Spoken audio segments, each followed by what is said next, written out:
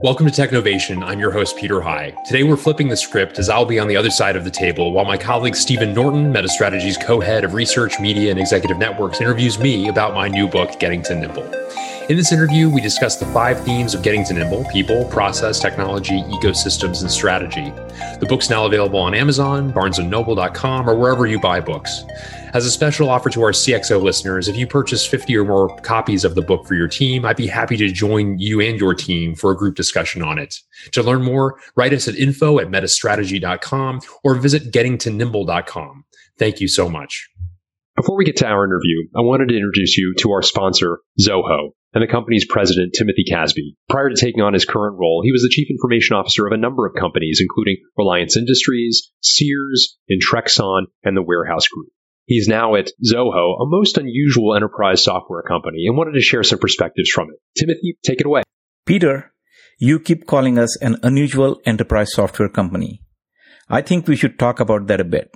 Yes, we have not borrowed a single dollar from a VC or a bank and ended up bootstrapping our way to multi-billion-dollar SaaS business with over 60 million enterprise users. That itself is unusual for a tech company. But the principles that have kept us from accepting VC term sheets are simple. We believe all our employees should have good night's sleep each night, be it month end, quarter end, or year end. To enable this principle, we have stayed private and have not dipped into public money. We don't believe in debt and discourage anyone from getting in one. A good night's sleep has its premium. Yes, we believe in good night's sleep and eating healthy foods. That's why we leave money on the table. It comes from our principle of eating healthy food.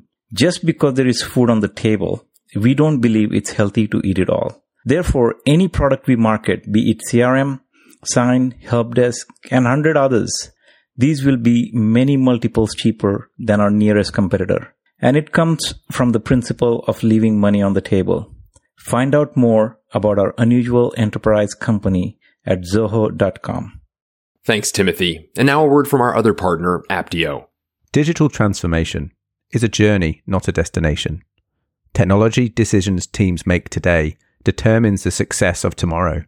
That's why Apptio is dedicated to helping companies harness the power of trusted, actionable insights. It's called Technology Business Management, and more than 60% of the Fortune 100 are already using it to speed their innovation. Learn more about how Apptio can help you connect your technology decisions to better business outcomes. Visit apptio.com. And now on to the interview. Welcome to the other side of the microphone, Peter. Great to see you today. As you know, we're here to discuss your book, Getting to Nimble: How to Transform Your Company into a Digital Leader, which launches tomorrow, March 30th. I thought we might start a little bit with the genesis of the title. These days, we hear so much about the need for speed and the need for agility in our operations and in the way that we make decisions. And Nimble seems like it scratches a little bit below the surface of that. Could you define Nimble as you see it in your mind and talk a little bit about how that became the title of the book? Yeah, thank you, Stephen, and always great to speak with you. I appreciate the dialogue. So the genesis of the title actually came from a conversation I had with Shamim Mohammed of CarMax, a story I tell in the book. But Shamim, the actually chief information officer, chief technology officer of that company, I was interviewing him for my podcast. And as I often do at the conclusion of those interviews, I asked him what trends excited him as he looked to the future. And as I recall, I believe he mentioned machine learning and blockchain as 2 trends that he was monitoring and excited about. But he concluded his remarks by saying, and I'm paraphrasing here, if I'm looking a few years out, the pace of change is such that the number one trend that I'll be focused on may be something you and I can't name today. And as a result of that, I need to foster nimbleness in my organization. And that really resonated with me as I was driving home from Richmond, where CarMax is based, Richmond, Virginia, to my home outside of Washington, D.C. I was really playing around with that notion in my mind. I liked the phrasing. As you say, the need for speed and agility, nothing wrong with that phraseology, as both of those apply as well. But you're right. I think nimbleness does kind of dig a little bit deeper into the surface. It's a variety of practices, including, agility as it relates to culture, agility as it relates to process and development. But more than that, it is setting up your entire organization such that you can seize opportunities more readily as they appear, and also stave off issues as unfortunately they will continue to appear more often and when they are least expected to a greater degree in the present and future as well. And so having that as your orientation as an enterprise and your orientation as a technology or digital leader becomes that much more important. Great. I really appreciate that. And being able to say that we need to be able to address not just the obstacle that we see in front of us, the challenge or the opportunity, but being ready to tackle whatever it is that may come that we may not even see right now. Excellent. Well, as you go through the book, there are 5 key themes that you cover: people, process, technology, ecosystem, and strategy. And it was interesting as I was reading that people came first. As I was reading through, I was thinking, oh, well, surely you would need a strategy and then things would trickle down from there. But you really start with people. I wonder if you could tell us a little bit about why you made that decision and how that factors into the broader structure of the book. Yeah. And I'll begin by saying, Stephen, that although, of course, as in any book, there's a serial nature to it. You read page 1 before you do 2, before 10 and 20 and on. And therefore, the methodology unrolls in that way. It doesn't fully suggest, of course, that you only do the first item and then the second item and then the third item. Of course, in a going concern, there's going to be work associated with all the areas that are articulated. But that said, your point is the right one. Generally speaking, if you've got people practices, if you don't have the right people doing the right jobs, if you don't have them striving to build the skills for tomorrow as opposed to resting on the laurels of the skills that they've developed and honed that apply yesterday or just today, there are going to be some significant issues. And so first and foremost, building a great team, building a great culture, ensuring that those people are with you, especially the best among them for the long term, giving them incentives to do so, making sure they're getting the right training. In fact, so they are constantly building those skills for the future on your organization's behalf become the essential elements to a nimble organization. This is really foundational, I would say. Needless to say, if your best people are leaving your organization, you can have the best strategy in the world, the most elegant and nuanced strategy, more innovative than your competition, but who's going to be implementing that, right? And who's going to understand the context of what's described therein? You need a great team in order to do those sorts of things. So look, strategy is still sacred and is still incredibly important. You need to be setting a North Star. You need to make sure that everyone is pushing in the same direction. But if that foundational item and a few others behind it aren't in place, well, then that strategy is not going to be worth the paper it's printed on. Absolutely. The people have to come first. And I think you touch on something that is really on a lot of people's minds right now, which is how do we make sure, especially in these unprecedented times, that our people are ready to be as nimble as possible and adapt to whatever it is that might come our way. Learning agility is a topic that we talk about a lot and something that a lot of companies that we talk about are trying to foster, creating that culture of just constant learning. And curious to hear your perspective, Peter, on how technology leaders can enable that learning agility and how that ultimately creates that more nimble culture inside the organization. Yeah. So Ben Fried, the longtime CIO of Google, told me a great story, one that I tell in the book as well. And it was based on a question that I asked him. He and I were speaking at a conference in Mexico together. And as we were seated at breakfast before going on stage, I asked him, how has Google maintained this entrepreneurial spirit and ability to change so rapidly, to deliver so much innovation, even after becoming a behemoth? Oftentimes, organizations lose that magic as they get larger. And what he told me was that Google is an organization that has always made change a core competence. And I thought, wow, what a great way to frame things. Change is the one thing that you know is going to happen. The way in which it will happen is going to be different depending upon circumstances, and some of those will be outside of your control. But building an organization that is comfortable with change and, in fact, culturally aware of that change and embracing that change becomes that much more important. And I mention that as the precedent to your question as to learning agility, because if change is going to be constant, then you need to make sure that you're building skills that are representative of the change to come. And so critically important that you constantly are aware of these trends that are rising, gauging their application back into your organization, understanding which practices that used to be de rigueur that are actually no longer applicable, and making the change necessary to always be building that organization of the future. Dialing back into the methods of doing this, Stephen, it requires, even in the recruiting process, of ensuring that as you're recruiting people, you are recruiting people who are comfortable with change, people who are self-starters, who are autodidacts, who are willing to do the work, perhaps at times on their own time, to do the reading and training and learning to build the skills for tomorrow. That becomes that much more important. And so these are some of the things that I think are the key ingredients of an organization that is constantly striving and changing and building for the future, as opposed to calcifying and being the best, even in 2021, being the best IT department circa 2015 or circa 2010. Absolutely. And I like what you mentioned about making change a core competence, not just for the individuals inside your company, but as an organization as a whole. What sort of structures do you build to make that possibility? Which ties in a little bit to the process piece of your book. Obviously, there's a lot of change happening across today's organizations as they undergo their different digital transformation initiatives and change initiatives. Some of the things that you mentioned are this broader shift to product-focused IT as opposed to the original project-focused, as well as a broader embrace of agile and DevOps practices that enable these teams to move at the speed of change, as it were. And I'm curious how you think about the technology leader specifically as a catalyst for that kind of change inside the organization. So not just within IT, but really within their broader company. Yeah, that's an interesting point, Stephen. I think it is logical for IT to be the catalyst for this, I think.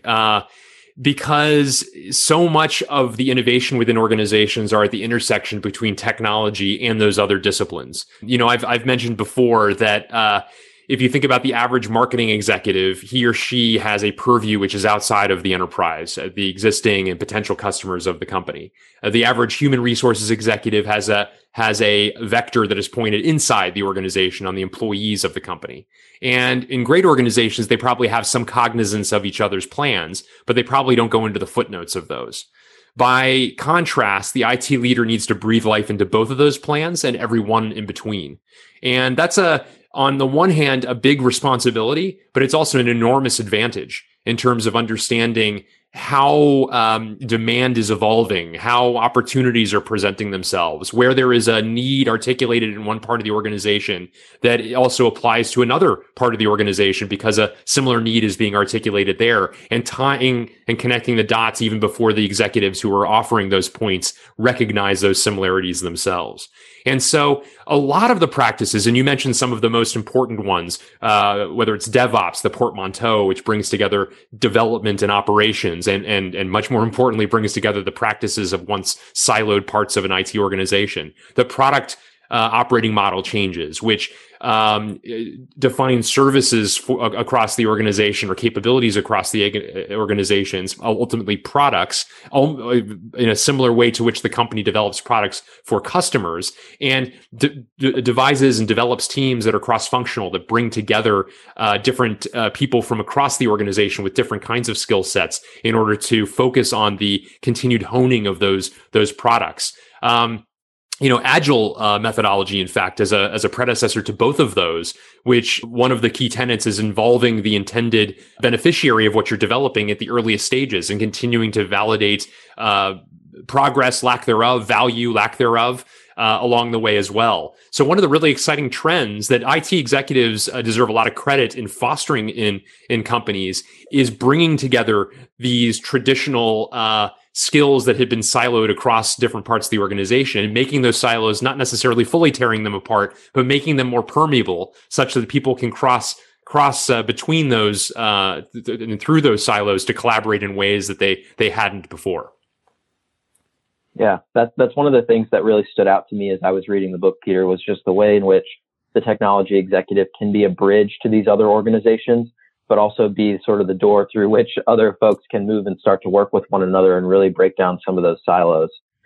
Zooming out just a little bit, obviously it's been an interesting year for all of us and for a lot of companies.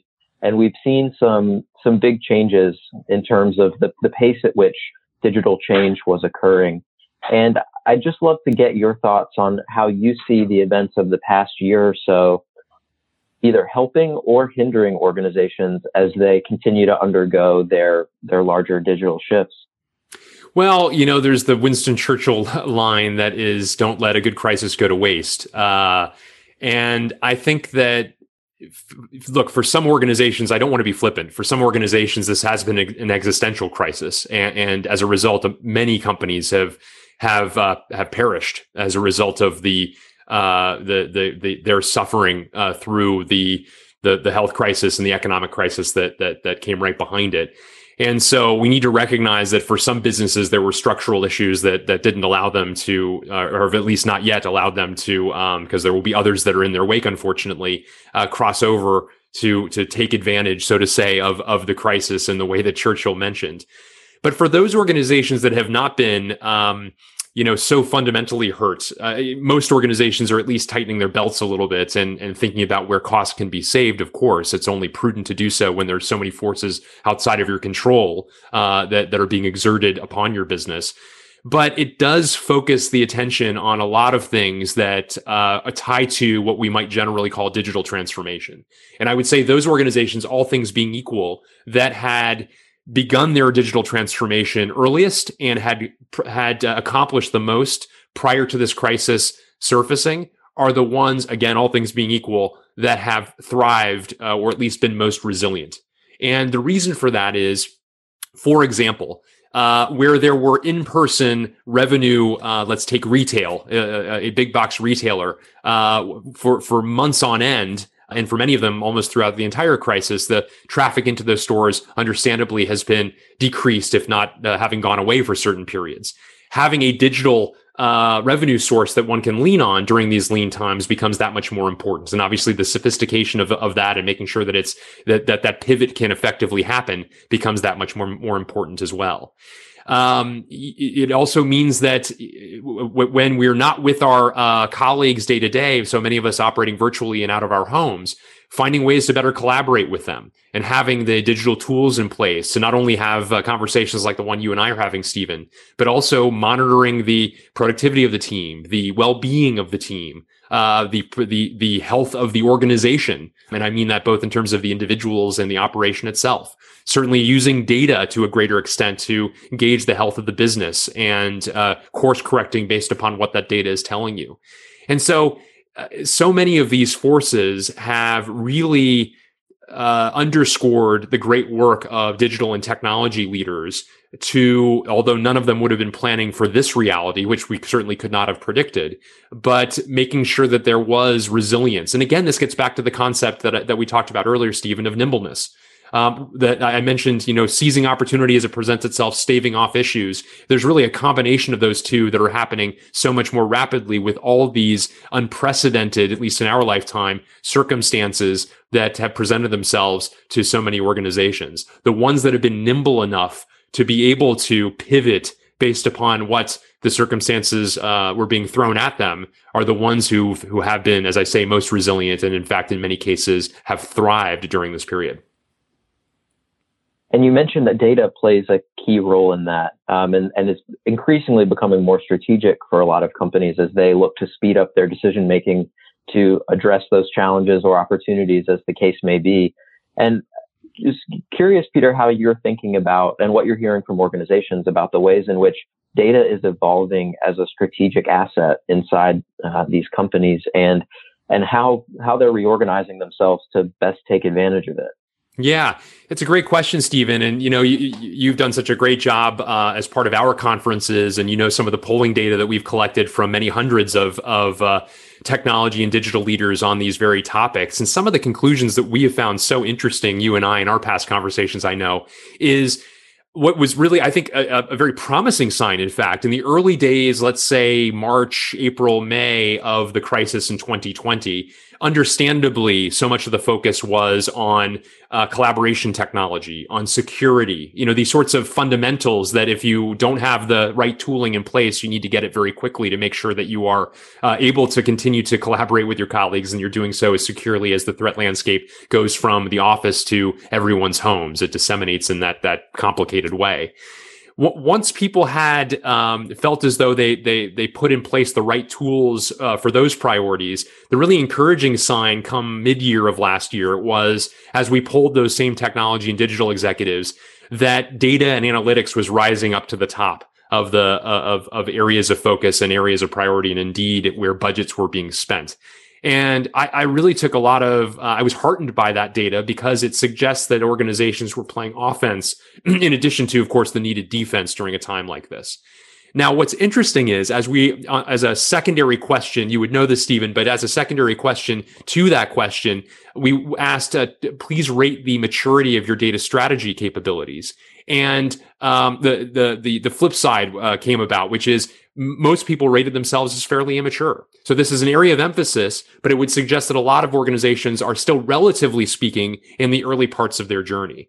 And so I believe this is going to be a tremendous area of investment, and it should, for those who do this right, should become one of the key areas in which value is going to be derived. We all have data. We all collect, data in droves.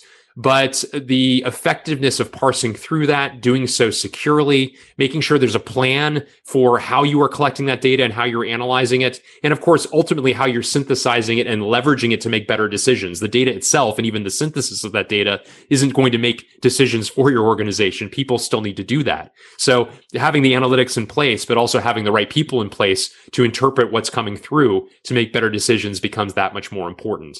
But yeah, it seems like there's not a technology or digital executive, indeed not a CEO and even a board, that isn't focusing to a great extent on data. And so this is an area that we are super bullish on, data strategy and all of the ancillary aspects of that. Sure. And speaking of the people aspect of that, I think this would be relevant to CIOs, CTOs, chief digital officers, but have you seen the role of the chief data officer rising in organizations, or any change in the way that companies are thinking about that as data becomes that much more strategic? Yeah, it's a great question, Stephen.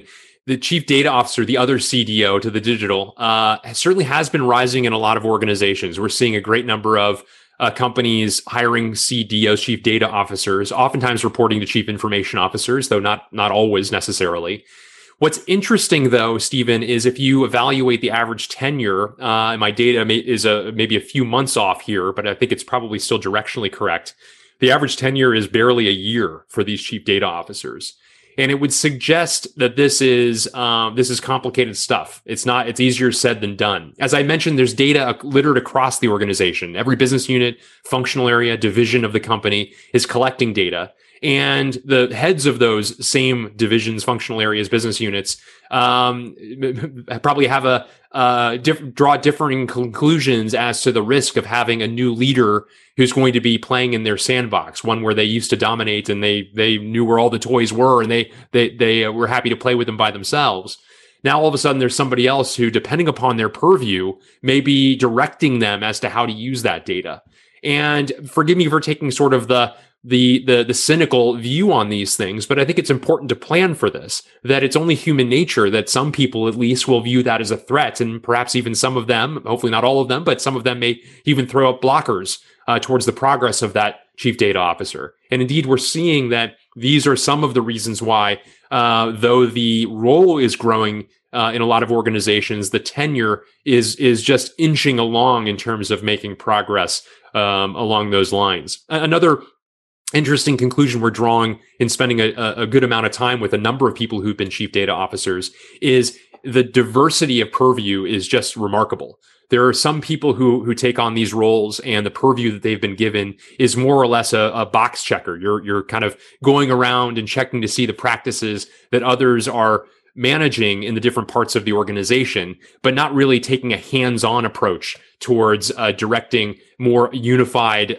view of data and a unified and standardized and centralized set of practices associated with it. There are still others who have that latter view of it, that are in fact getting into and even taking control and centralizing to a much greater degree the practices and standardization of how data is dealt with. And and everything in between, all sorts of different flavors of this. And so the practices as to what makes for a great CDO, to what extent is it better to be centralized, to be federated, some combination of those two, the degree of control and influence that executive is given. Different organizations are going to draw different conclusions. And of course, different chief data officers will push harder than others for greater levels of authority as well. And it's the combination of these things that makes for a degree of complexity. I will say, Stephen, that I still think that there are some leading chief data officers that are emerging, who now, in fact, have a few different experiences from several leading large organizations, and they are themselves codifying some of what they believe to work best relative to the practices associated with this burgeoning role. But it's going to take some time for some of that to be meted out to a greater extent, for best practices to emerge, for leading chief data officers to be highlighted so that others might learn from and perhaps follow in the footsteps of those pioneers. So still early days, but it doesn't mean that the role is necessarily going to go away.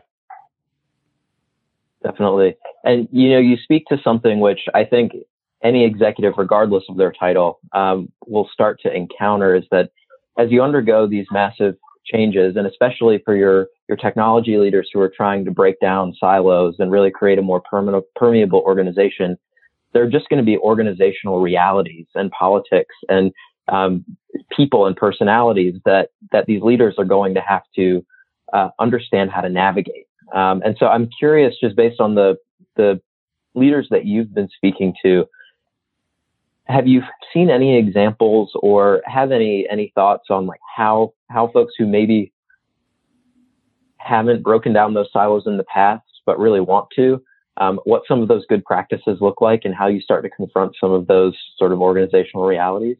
Yeah, the way in which we've always counseled the technology and digital executives who we advise to do that, Stephen, is to find a buddy, so to say, find another one of the chiefs, one of the business unit heads, functional heads, divisional heads with whom you are close, and in essence, pilot the activities that you hope will become the de facto activities across the entire enterprise. There is no denying that innovation is happening, as I mentioned earlier, at the intersection between IT and a variety of other disciplines that make up the traditional disciplines of a modern enterprise: finance, operations, supply chain, product service areas, et cetera. And it's up to the IT leader to develop, hopefully they come into a company with a desire, a demand actually for these sorts of changes. But as your question suggests, in those scenarios where the technology and digital leader understands that this is the wave of the future, but the other executives have not drawn that conclusion, it means getting a ground game in place and finding a partner among those other leaders with whom you are close and where some value can be driven to set an example for others then to follow behind it. And think about it as a series of activities, a series of pilots, if you will, that hopefully marshal progress in the right direction. And we've seen a number and counseled a great number of technology and digital leaders in this very direction, in helping them establish that cadence and pick the right partners and even the right sequence of partners, going from the friendlies to potentially the naysayers. And by the time you get to the naysayers, hopefully you've made so much progress with the friendlies that the naysayers themselves are demanding, are reaching out for a similar type of interaction between them. This is all about providing them with greater levels of value, after all. It's about partnering with them in new ways to bring new ideas and new topics, new ways of working to these different parts of the organization. Hopefully, these are the sorts of things that will be welcomed, especially once a track record of progress is established. But finding those ways through a series of pilots, as I say, is oftentimes the best way to make it happen. If in fact you find that the executive team isn't already oriented towards this kind of change. Right. I like that. It's almost like if you don't already speak the language, if you don't already have a common language, you're building toward that, and you're starting to really develop those building blocks to create the stronger relationships, sort of centered around value, that is going to drive that strong relationship between the technology leader and others in the organization. So one of the things that you mentioned in your book that I find particularly interesting is that as some technology leaders are solving the needs of their company, they're also looking outside and identifying opportunities to take the solutions that they're creating and actually turn it into a revenue stream and a product that they can sell out into the market. Curious if you could share some examples of companies that you've encountered who are doing that and doing that well. Yeah, it's a great question, Stephen. And one of my favorite stories from the book is that of Shailesh Prakash, the chief information officer of the Washington Post. The Post, like so many periodicals, went through very trying times across the past decade. Reduced readership, reduced advertising as the likes of Facebook or Google started to suck up a lot of what was traditionally put towards newspapers from an advertising perspective. And as a consequence of that, a reduction in staff of the actual talent, people doing the reporting, people who were columnists and so forth. Obviously, the lifeblood of the periodical, to say the least. So enter Shailesh Prakash about a decade ago, and he had a new vision for the company of developing into a true engineering-centric mindset for the IT organization. Like so many others, they'd outsourced what had traditionally been part of the IT organization, and a lot of what had been strategic within IT was now being done by others. He wanted to bring a lot of that back in and really bolster it even beyond where it had ever been in developing new products for the organization. What ended up happening was, as he was working with his colleagues to diagnose what some of the biggest problems he could solve for them was, one was of the platform itself. That is the platform that they published on. It was kludgy. It was difficult to use. And in a business where oftentimes, minutes matter in terms of getting the scoop or getting the news out and being sort of the first to publish a story, this was material. And so he developed a new platform that was world-class in terms of its being streamlined, easy to use. It even aided the customer experience as well, the reader's experience as well. He solved this to such a great degree that he ended up making this into a product for other media properties to purchase. This is now on the pathway to becoming a $100 million business for the corporation, and is representative of one of several stories where we're seeing IT leaders doing great work, solving an issue for themselves, that is for their companies, and recognizing a broader industry opportunity to sell to others and to productize what has solved an issue for their own organizations, especially in those cases where there's not a viable off-the-shelf version of what's been developed. And so very much representative of, I think, some creative thinking that IT leaders can be doing, not only on behalf of their organizations, but ultimately, eventually, on behalf of the industry or the customers of the organization as well. By the way, just a quick footnote, Shailesh was rewarded for his efforts in going from chief information officer to now chief information and product officer for the entire organization. And by the way, as you know, Jeff Bezos personally, not Amazon, but Jeff Bezos personally purchased the Washington Post. And Shailesh Prakash is someone who has his ear. He's on the board now of Blue Origin, Bezos's space company, and the opportunities he and his team now have to influence the Washington Post are really remarkable. And they've gone through a period now of tremendous growth, adding back to that staff of reporters and columnists and so on. And so they've really caught their stride in a new way as a result of, among other things, the great work that Shailesh and team have done.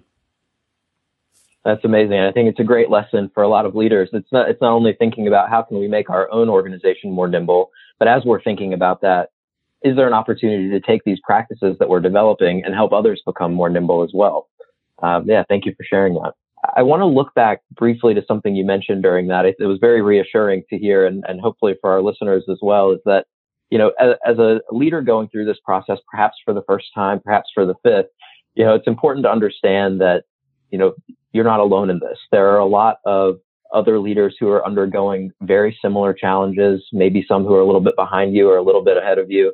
But it touches on one of the broader themes in your book, Peter, which is the idea of an ecosystem, and the people either in your organization or outside your organization who can help you make those decisions and develop yourself as a leader along the way. And I wondered if you could just spend a couple minutes talking us through how you see that ecosystem, who's involved, and how technology leaders can really leverage that to help them on their own journeys. Yeah, it's a great point you raised there, and something I'm certainly very passionate about as well, Stephen. The CIO role, thankfully, there's so much that rhymes across the different roles, even if you're talking about B2B versus a B2C company, for example, or industries that are very different. It's one of the reasons, frankly, why we see chief information officers who can succeed going from one industry to a very different industry. And in fact, actually, in some ways, bringing a lot of creative new ways of thinking by virtue of not being subject to the shibboleths of that industry that they're newly a part of.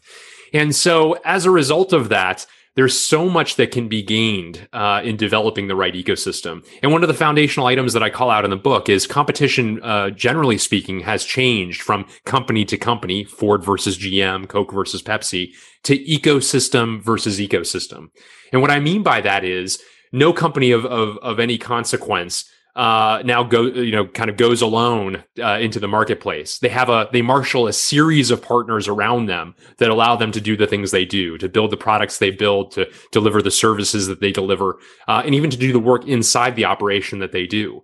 And IT leaders are among those leaders within the enterprise that have the best possibilities in terms of ecosystems, from whom they can test hypotheses, with whom they can commiserate certainly when that's necessary, but also kind of learn from each other. And so I break it down into a few different categories. First of all, it is, and these are categories outside of the enterprise. As you point out, Stephen, there's certainly, ecosystems of a sort that you might think about in terms of the partnership within the company. I focus on in my chapter on the topic on the ecosystems you should also be building outside of the organization. So that begins with your peers. As I mentioned, CIOs, there's a lot that rhymes across the work that they do. And Stephen, indeed, the work you and I do in collaborating with a great number of CIOs, it's been heartening. I know you believe as well, just how much can be learned across in conversation with 2 or 3 or 4 or many CIOs talking about a given topic, despite coming from very different worlds. And as a result of that, having a strong network of fellow CIOs, again, to test hypotheses, to learn from, to learn more about kind of how these different organizations are shaping their tech landscape and their portfolio and their partnerships with other organizations and so on. These become invaluable ways to run faster towards opportunity and to run away from danger where that's necessary. So this means curating a strong list of some number of CIOs of consequence with whom you develop a trusting relationship, who you can turn to with these, what may be, private conversations where you're sharing a worry or a concern or a breach of some sort. Having those partnerships becomes especially valuable during those sorts of times. The next type of ecosystem partner that I would suggest is establishing venture capital relationships. VCs invest in the technology of tomorrow, and having a preview as to what's coming down the pipeline and how technology is evolving oftentimes can come with great conversations with trusted relationships among VC investors. And, for those CIOs who live further away from tech hubs like Silicon Valley, for instance, I have found that they're often surprised by the degree of symbiosis between venture capital and chief information officers. After all, the VCs who are investing in enterprise grade technology, those very companies' customers are oftentimes CIOs. And so the VCs themselves are hungry for insight as to where they should be investing or to validate their own hypotheses. Just as I'm certainly saying in the context of your question, it's critical that CIOs be doing the same sort of investigation in the reverse. Where is smart money being spent, and why? What sorts of partners or technology providers are growing and gaining momentum that perhaps we ought to be investing in, either quite literally investing in some cases there may be opportunities to do so, but more investing in their solutions for use and so on. You may also be able to get involved with a partner early enough to influence their product in a way that would advantage your company in some ways and give yourself, I might add, an added advantage versus a competitor as well. So the VC ecosystem becomes very important also. The third layer of this is the executive recruiting space. And as headhunters are thought through, oftentimes the logical conclusion is this is for when you need to kind of pull the parachute, jump out of the airplane and pull the parachute and go off to a different destination. Of course, executive recruiters are wonderful for those reasons. But I would say they're also really wonderful in terms of their insights as to org changes that are afoot, skills that are on the rise, reasons why your peers have failed are reasons why they have succeeded. These are people that are constantly diagnosing the successes and failures of your peers because they're the ones replacing them. And is oftentimes replacing them because of an issue that has arisen, but sometimes replacing them because of a successful retirement of an executive as well. But they're also understanding, where is their demand for certain kinds of roles that didn't even exist several years ago. Having input into this is also a key ingredient in helping you validate the ongoing evolution of your IT organization as well. And then the last ecosystem set of partners that I refer to in the book is strategic vendor partners, strategic external partners. I oftentimes try to avoid the vendor moniker because you want to establish true partnerships with these organizations. And the ones that are most strategic, you need to be thinking about them as sources of insight, not just fulfillers of work. Because after all, hopefully you're choosing them because of their experience. And if in fact that's the case, put the onus on them to bring their world to you. They work with so many of your peers, so many companies of comparable size and complexity to your own, presumably. What can you learn from them? What are they, in fact, learning from this portfolio of customers that they work with that might bring relevant insights back to you? And so pushing for that kind of value in the conversation such that you're getting innovative and creative ideas from the partners that you're engaging with, even beyond perhaps the scope of the work that you're doing with and undertaking with those organizations. And so broadly speaking, as you think across all four of those vectors of the ecosystem that I've just described, Stephen, it's about expanding the net more widely, casting it out such that you have the opportunity to get a lot more ideas to back into your operation that you can choose from. And so the more sources you have for insight and inspiration and innovation, ultimately the greater value you're likely to contribute for your enterprise.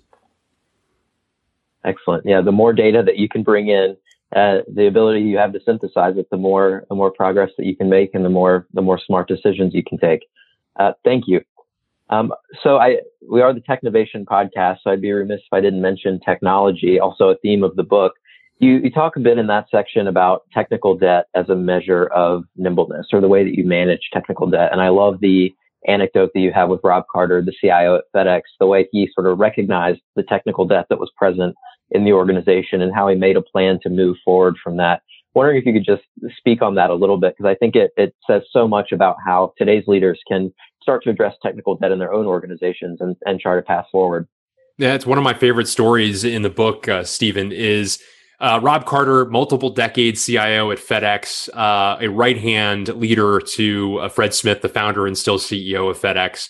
And he has been in the role long enough that the topics or the areas of technology that he and his team have developed that are really the crown jewels of the organization. Think, for instance, about the logistics technology as an example, that he's seen that evolve and even gotten to the point of understanding that the crown jewels are getting old and they need to be replaced. And there are not a lot of leaders necessarily that think in that way. Frankly, there are not a lot of leaders that have such a long tenure that they can see a full evolution of so much of the tech stack as has he. But he's had the humility to say, look, the very source of our strength, of our competitive advantage, could be the source of our downfall if in fact we don't do something about this. And so he went through and made the case actually to the board of the organization that they needed to have a many-year plan to modernize the technology footprint, to develop more standards across the organization, to ensure that they were using modern technology wherever possible, cloud-first mentality as well, so that they were reducing the fixed costs associated with IT and developing more of a variabilized cost structure such that they could more rapidly scale up and, God forbid, should the circumstances require it, scale back as well. One of the issues, Stephen, that IT departments have had for so many years is a lot of fixed costs. Yeah, I've worked for so many different chief information officers who at the outset of a fiscal year are in the unenviable position of having the majority of their budget spoken for based on decisions that were made years prior. And that's because of long tails to these technology investments, long amortization schedules. And as a result of that, the portion of the budget that's available for new things, ultimately for innovations that would benefit the company and its customers, is limited as a result of this. So, in fact, taking these steps, and these are not easy steps to take. As I mentioned, for Rob Carter, this was a multi-year journey, some of it taking more like 7-8 years, in fact, in its evolution. So it's not for the faint of heart. But at the same time, in doing this, you are setting up your organization to a much greater extent to add a new kind of value and to have a lot more room to maneuver in order to make investments as some of those innovative ideas present themselves. As I mentioned at the outset of the whole definition of nimble, of being able to seize opportunity more readily. Well, you can only seize opportunity readily if you've got some dry powder left over in your budget to fund something associated with the idea that has presented itself. And so orienting your organization such that you have that dry powder, you have that flexibility, becomes that much more important. So yes, especially for what I refer to as digital immigrant organizations, those born before the digital age, oftentimes some of the most important data flows through antiquated systems. Eliminating as many of those as possible, hopefully getting to the point where they are all eliminated and you are on a modern technology stack befitting a digital native organization. After all, none of them are investing in 1980s or 1990s technologies, probably. That then means that you are set up much more robustly and in a better position to compete in the digital age. Absolutely. Yeah, I so love that story and how he was able to see what the future could be and really drive the organization toward that. And as you said, it's not a flip of a switch. It's definitely a multi-year journey for a lot of leaders, but one absolutely worth taking.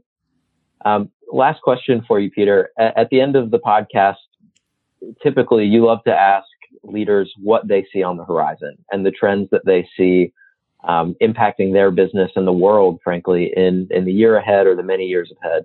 So I wanted to turn that to you and see, as you contemplate the next couple of years, what do you see coming on the horizon? What changes do you anticipate, both to the role of the CIO and the technology leader, but really to the trajectory of enterprise tech and CIOs as a whole?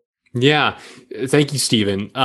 So a couple things that I want to focus on. Certainly, artificial intelligence continues to grow in its influence, and companies are investing accordingly. And I will say, actually, another accelerator in that has been the economic downturn. As organizations need to, as I mentioned before, need to tighten their belt, and unfortunately, that has meant letting go some staff in many cases. Finding ways to make up for the lost staff to continue to do the work that was done, oftentimes automation takes its place. And whether it's RPA or machine learning or artificial intelligence, and there's sort of a continuum here of some similar themes related to algorithms and data and analytics, some combination of those are likely to take the place of the work once done by people. And as a result of that, I think some tremendous advancements will continue to be made on the technology front from that perspective. Now, that also means, of course, there's going to be some displacement as the technology will take over roles that people once held, thus rendering moot those old roles to a greater extent. And so I would say another thing that we need to be thinking about, and it gets back to our agility point, is a need, even as a society, frankly, for some retraining of some of the people who held some of the posts that are likely to go away and perhaps go away for good.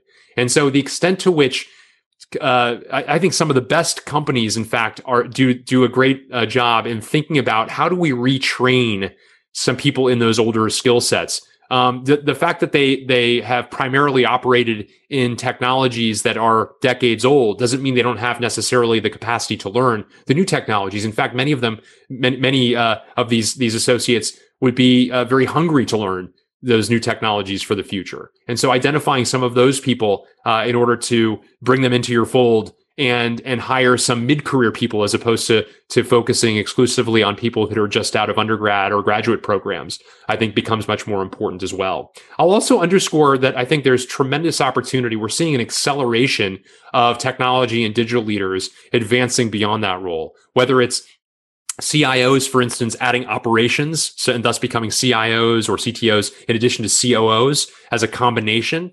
You can almost see this as kind of like the DevOps a combination at a much larger scale as some of these organizations, some of these leaders rather, make the case for that expansion of responsibilities. We're also seeing IT leaders taking over topics like strategy for the entire organization or product for the entire organization. These are some really interesting developments as well that underscore great work done in the technology field, having relevance to much broader topics across the enterprise as well. Indeed, we're also seeing a good number of CIOs who are founding companies and who are becoming CEOs of other companies. And this is, I think, a tremendous, it represents tremendous progress for the discipline also. Gosh, it doesn't seem like all that long ago that would have seemed almost an impossible career path for a technology executive to take, just because of so many of the differences in terms of their area of focus versus others who typically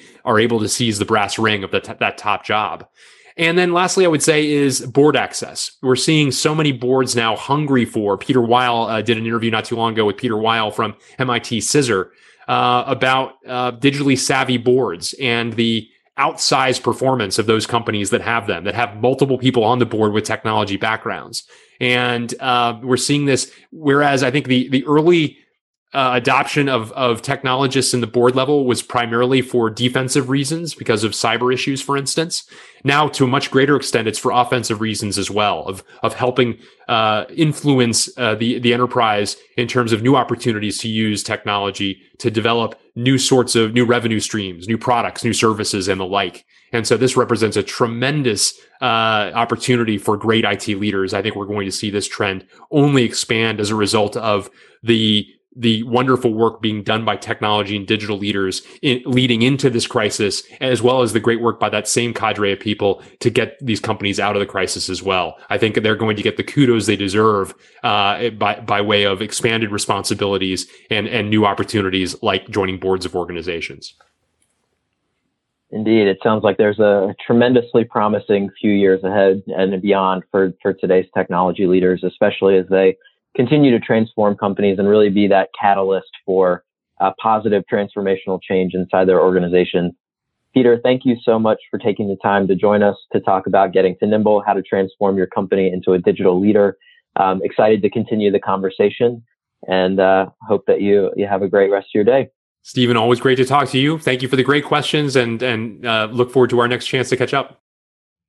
Thanks for tuning in. Please join me on Thursday when my guest will be Stanley McChrystal, a retired general of the United States Army, best known for having led the Joint Special Operations, who's now the founder and chief executive officer of the McChrystal Group.